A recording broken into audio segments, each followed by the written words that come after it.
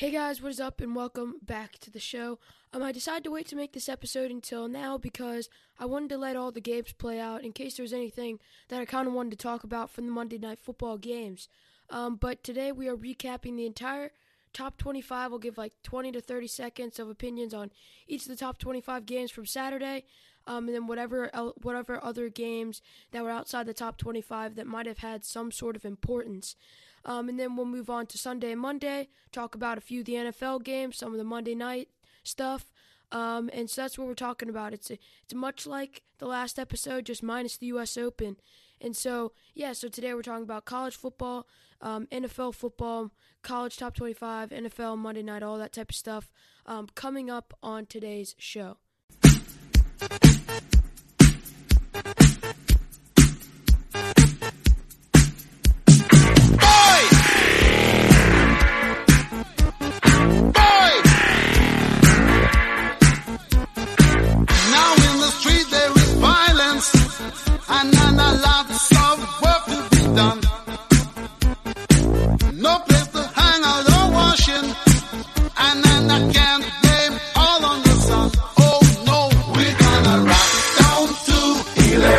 Avenue, and then we'll take it higher. Oh, we're gonna rock down to Electric Avenue, and then we'll take it higher. Working so hard like a soldier, can't afford a thing on TV. Deep in my heart I abhor ya.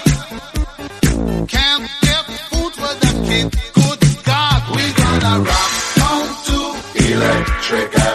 Hey guys, what is up and welcome back to the show. I decided to wait to make this episode until now because I wanted to let all the games play out in case there was anything that I kind of wanted to talk about from the Monday Night Football games. But today we are recapping the entire top 25. We'll give like 20 to 30 seconds of opinions on each of the top 25 games from Saturday. And then whatever other games that were outside the top 25 that might have had some sort of importance.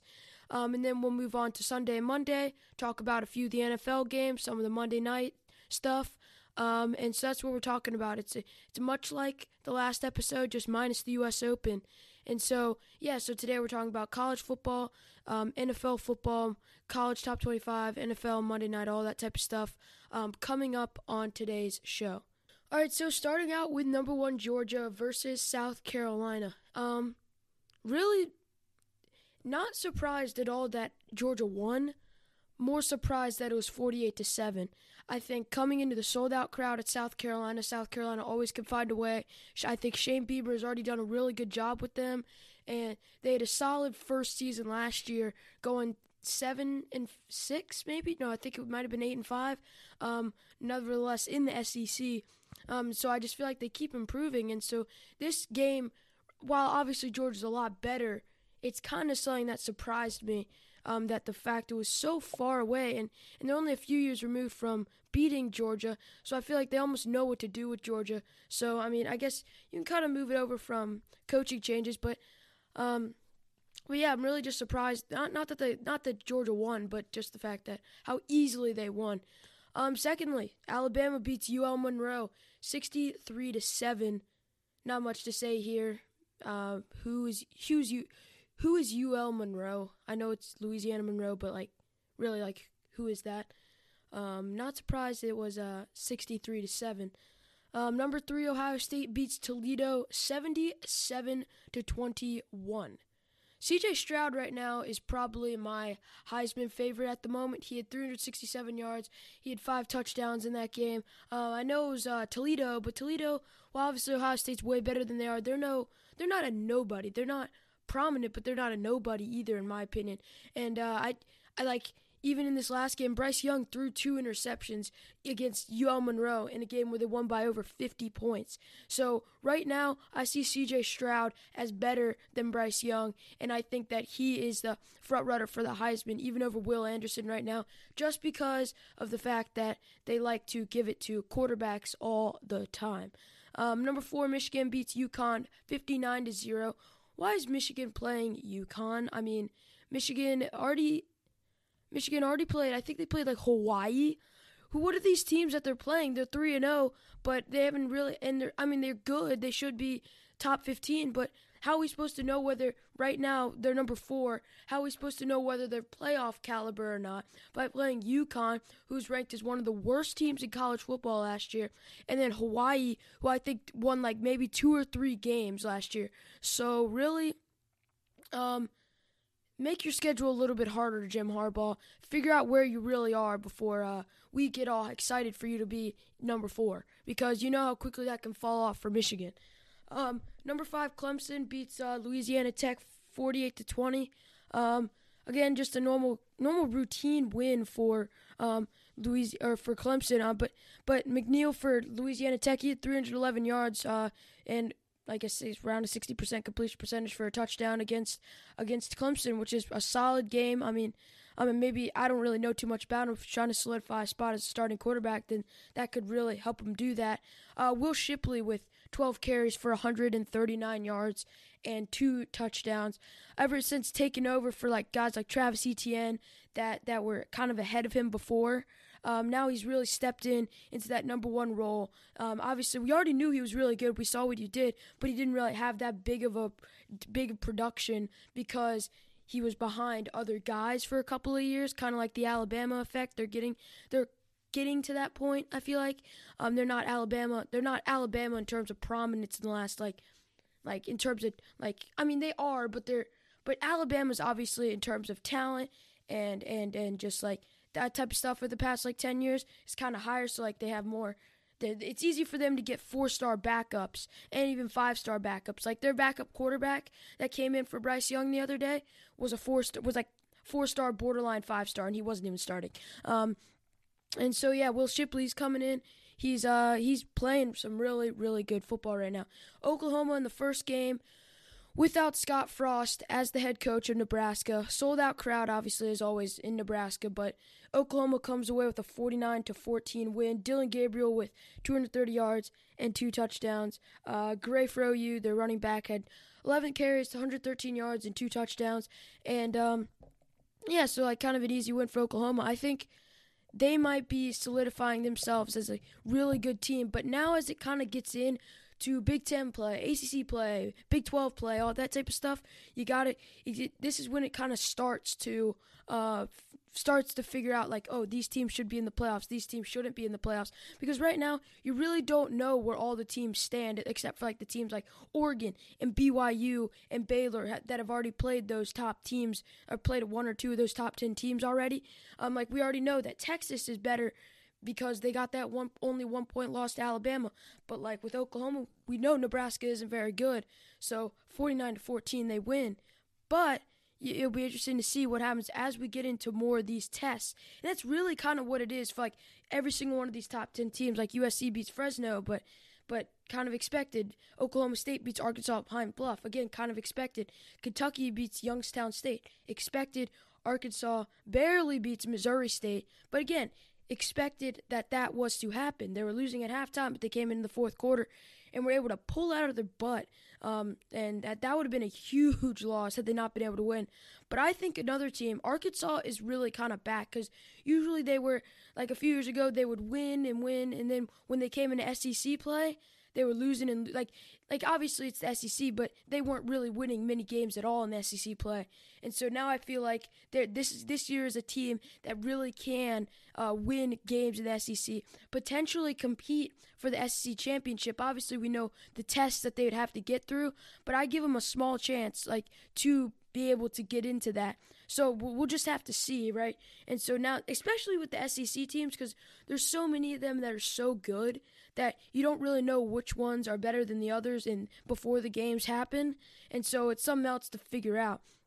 Number 11, Michigan, they get upset by Washington, and that puts Washington, they're 3-0. That puts them in at number 18 in the poll.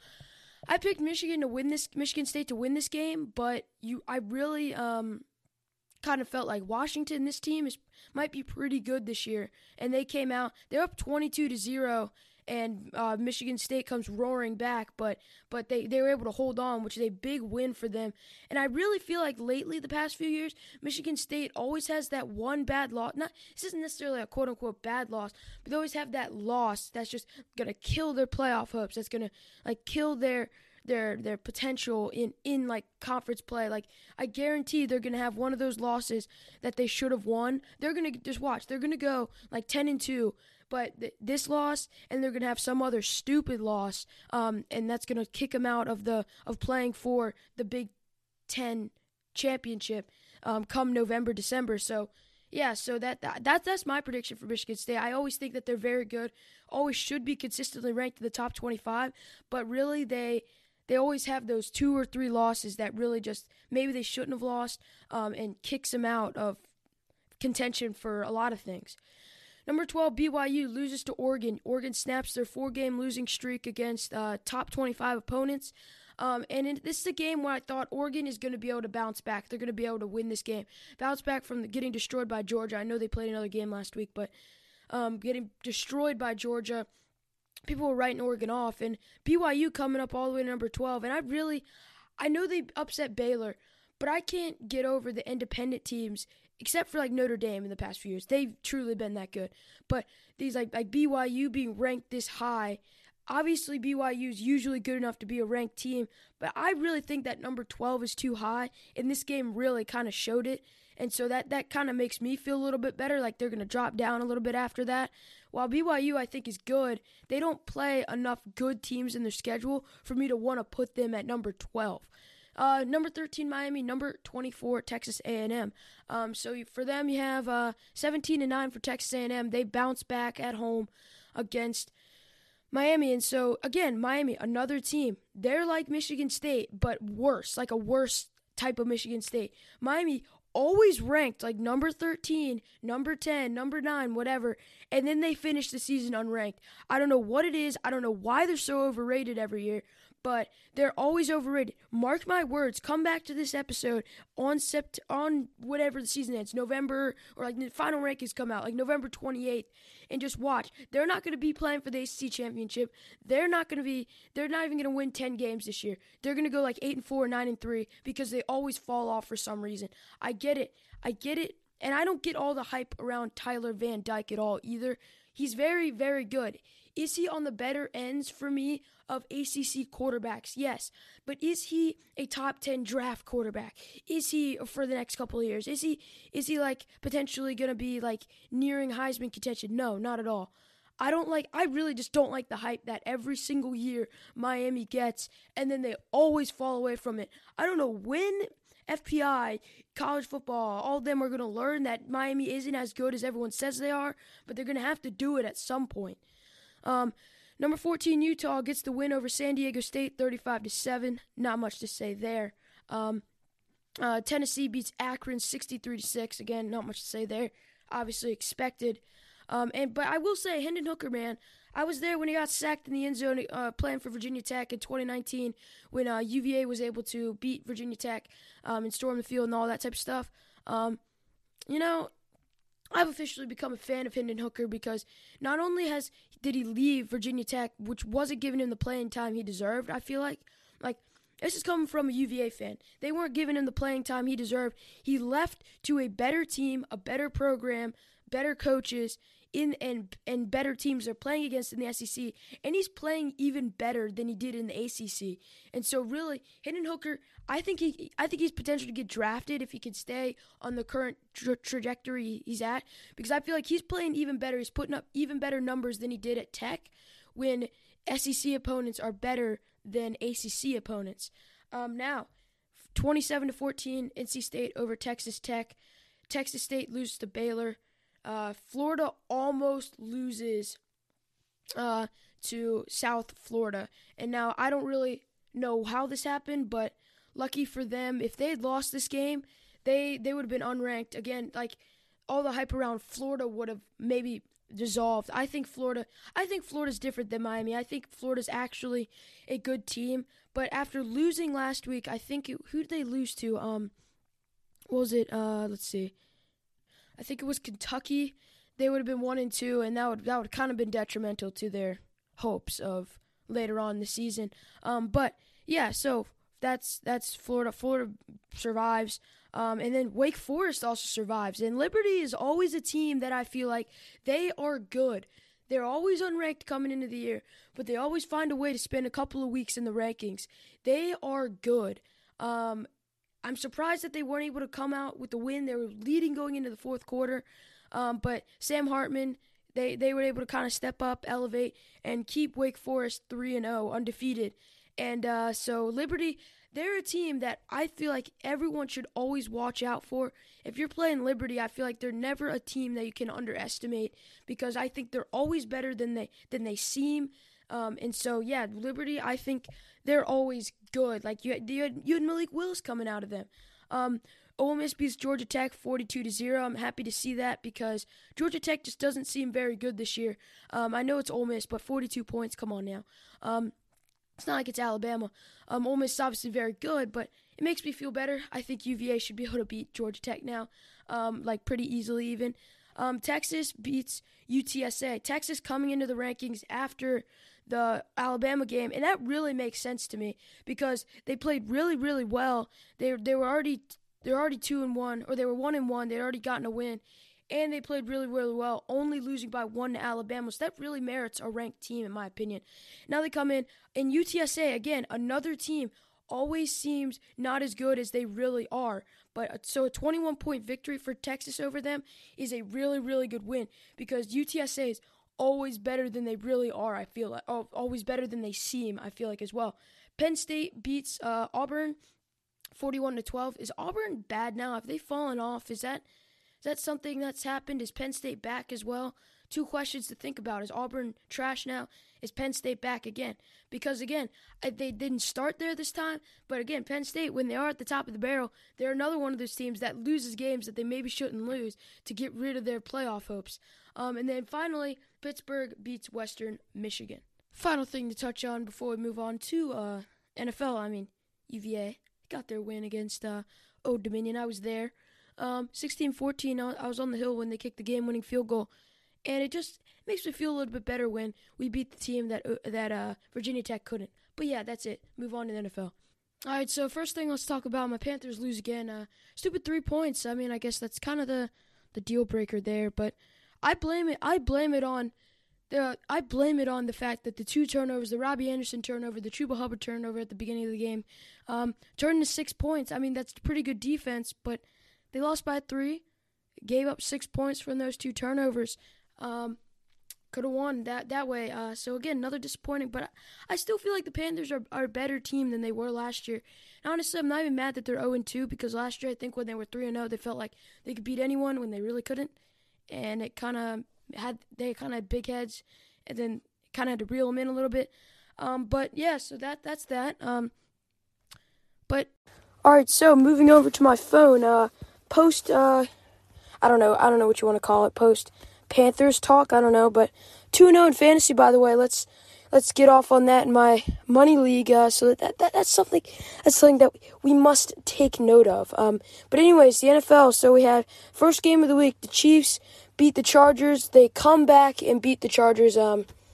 Justin Herbert gets hurt in the process.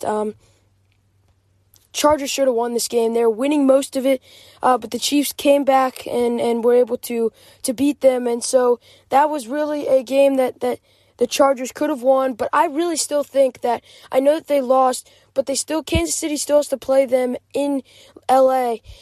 And I feel like that the Chargers are still the team to beat in. I've kind of thought about it again and stuff since my prediction video or podcast, and I really feel like now the Chargers are the team to beat in that division. Next game is, let's actually talk about. All right, so the next thing that I want to touch on with the NFL is Mike Evans was suspended for 1 game. The suspension won't be appealed today. Today is September 20th, and it was because of an altercation with the Saints' Marshawn Lattimore in the other game. And now, what does this mean for the Buccaneers moving forward? Obviously, you still have the great team, one of the better teams in the league, so you can have some clarity behind that. But Julio Jones, we do not, I think it was a knee injury. We don't know when he's going to be back. And so because of this, because of the shortages, they've signed Cole Beasley to the practice squad, someone that I would assume if Julio Jones isn't able to make his way back, they're going to move him up to the real team to play the next game until Mike Evans can return. And if Cole Beasley's really trying to get himself back into the form he was a few years ago, he's going to be really trying to take out this opportunity, maybe be able to stay on the team, maybe have a fighting chance to stay the whole year, maybe get an extension at some point.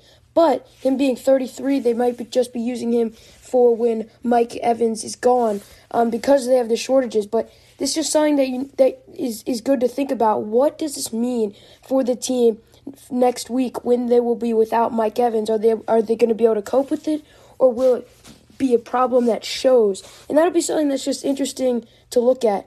And now for the Monday Night Football games, you had the Vikings and the Eagles. You had the Eagles not destroy, but pretty handedly beat the Vikings. And then you had the Bills destroying the Titans. Are the Titans very good? Because I feel like they're good. Derrick Henry hasn't really done much to this point. He ran for 1.9 yards a carry last night. That is not really the Derrick Henry that we've known about, which is something else that's kind of weird. Obviously, he's getting on the older end of running backs, I think. But he's still only 28, so you really feel like he shouldn't be past his prime at all. I mean, we're only 2 games into the season, but still. Now for the Titans, a loss to the Giants and a loss to the Bills. And it's not even so much that they lost to the Bills. The Bills are the Super Bowl contenders. They're probably have the best odds to win the Super Bowl. But no NFL team should be losing 41-7. So really, is it red flag time for the Titans? They're now 0-3 in their last 3 games, losing that wild card to the Bengals, and now they're 0-2 to start this year's season. Is there issues? Like, what are the issues? Should they start Malik Willis next week? It would just be interesting to see what they do, what Mike Vrabel's able to come up with because of the woes that this team has been having. And now, something else. Now, another thing, the Jets get their first win of the season against the who'd they beat? They beat someone pretty good. They beat the Browns, and really this is a game that I saw coming. Now you might think I'm salty because I'm a Panthers fan, but the Panthers, while I think that they're much improved from the last couple of years, they're not a top tier team yet. And so really the Browns barely being able to beat them, and despite the Panthers' improvements on a 58-yard field goal by a rookie, is something that you can tell, like maybe they're upset, they have upset potential for this week. And that's exactly what happened. I was talking to my friend, he was telling me that I thought it was crazy at first, but he was telling me, I think the Jets are going to be the upset team of the week because there always has to be that one team, and he just thought that the Jets would be in the best shape to do it. And as it turns out, he was right. They win that game 31-30. And I'd like to take a minute to talk about Joe Flacco and what he did. He threw over 300 yards, solid completion rate, and 4 touchdowns with, more importantly, no interceptions. He threw 4 touchdowns and no interceptions, over 300 yards for really what you can kind of call now an ancient NFL player, which is something that I really never saw in him. He definitely didn't do it last week. He didn't even throw a touchdown, I don't think, in the week 1 against the Ravens, his former team. But then he comes over to Cleveland, and he's like, screw all y'all, and takes them down with 4 touchdowns. And really, I think now he's kind of settled in. If they can get a couple more performances like that out of him before they go back to Zach Wilson, they could be in pretty good position for when Zach Wilson, they could give the team back to Zach Wilson with it in pretty good hands, with Zach Wilson in a pretty good position to allow the Jets to show some improvement from the last year, and especially for Zach Wilson. This is the proving year for Zach Wilson. Obviously, this isn't the year where it's like if he doesn't do well, he's done. But it's a year where he's really going to want to show himself, like, hey, I want to prove that I'm good in this league. I want to prove that I could be the Jets' long-term quarterback. And And because last year wasn't it, Chief, and this year really is going to want to be the step forward year, at least the year where he's able to show improvement. Not necessarily a top-tier quarterback, but a year where he's able to step forward and show improvement. But I really feel like if Joe Flacco is able to put together a couple more performances like that, the Jets are going to be in pretty good shape over the course of the next couple of weeks. And the last NFL thing that I want to talk about here on this episode is Cooper Rush comes through clutch. Clutch Cooper, that is very cringe. I don't give a crap what you say. But Cooper Rush comes through for the Cowboys, and he's now 2-0 as a career starter. He technically leads a comeback, or not necessarily not a comeback drive, but a game-winning go-ahead drive over the Bengals. So the Bengals are down 17-3. They come back. They tie it 17-17 very, very late in the game. They get the touchdown. They get the two-point conversion. And now Cooper Rush is here coming onto the field in his second career start. And he takes him down the field. And Greg Zuerlein makes the field goal. And they go up 20-17. And that is what the final score is to be. And let's look at this. Cooper Rush, not only is it a game-winning drive in his second ever start, and now he's 2-0 as a starter. It wasn't just against any team. It was against a very good Bengals team. And so, again, another team that's in pretty good hands that you kind of had some skepticism at first about, but now you're kind of, and I even think this more than Joe Flacco. I have more confidence right now in Cooper Rush than I do in Joe Flacco. And so, Cooper Rush, look at that this year. I know he played the Buccaneers, but the Bengals were Super Bowl finalists last year. He's got a better record than Dak Prescott this season. 0-1 versus 1-0, and so that's something to think about. But Cooper Rush, I think that they're in great hands with him right this instant. But Cooper Rush, that's just something that I gotta talk about. No picks. And also that punt did hit the ceiling. I don't know what the refs were talking about, but that punt did hit the ceiling. Would it have made a difference? We don't know, but that punt did hit the ceiling. All right, so that's going to do it for this episode of All Eyes on Sports. If you want to send me a voice message or follow the show or figure out where you can follow, go to anchor.fm/alleyesonsports. If you want to follow me on Twitter, go to Twitter, obviously, and go at All Eyes on Sports there as well. Thank you guys so much for listening to this episode, and thank you for the continued growth due to the Twitter page on this show. It's making me more enjoyable in terms of podcasting because obviously I just want to grow it. But yeah, thank you guys so much for listening, and I'll talk to you next time on the show.